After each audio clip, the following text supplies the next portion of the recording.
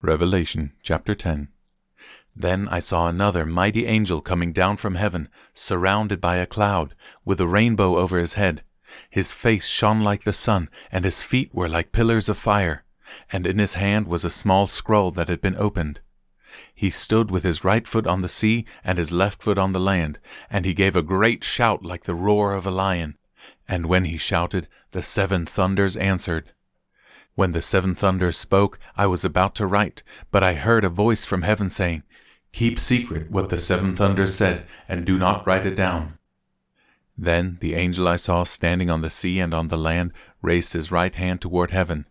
He swore an oath in the name of the one who lives forever and ever, who created the heavens and everything in them, the earth and everything in it, and the sea and everything in it.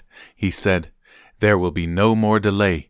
When the 7th angel blows his trumpet, God's mysterious plan will be fulfilled.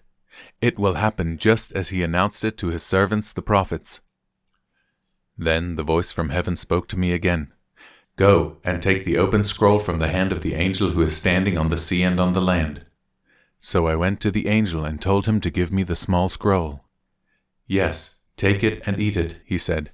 "It will be sweet as honey in your mouth, but it will turn sour in your stomach." So I took the small scroll from the hand of the angel, and I ate it. It was sweet in my mouth, but when I swallowed it, it turned sour in my stomach.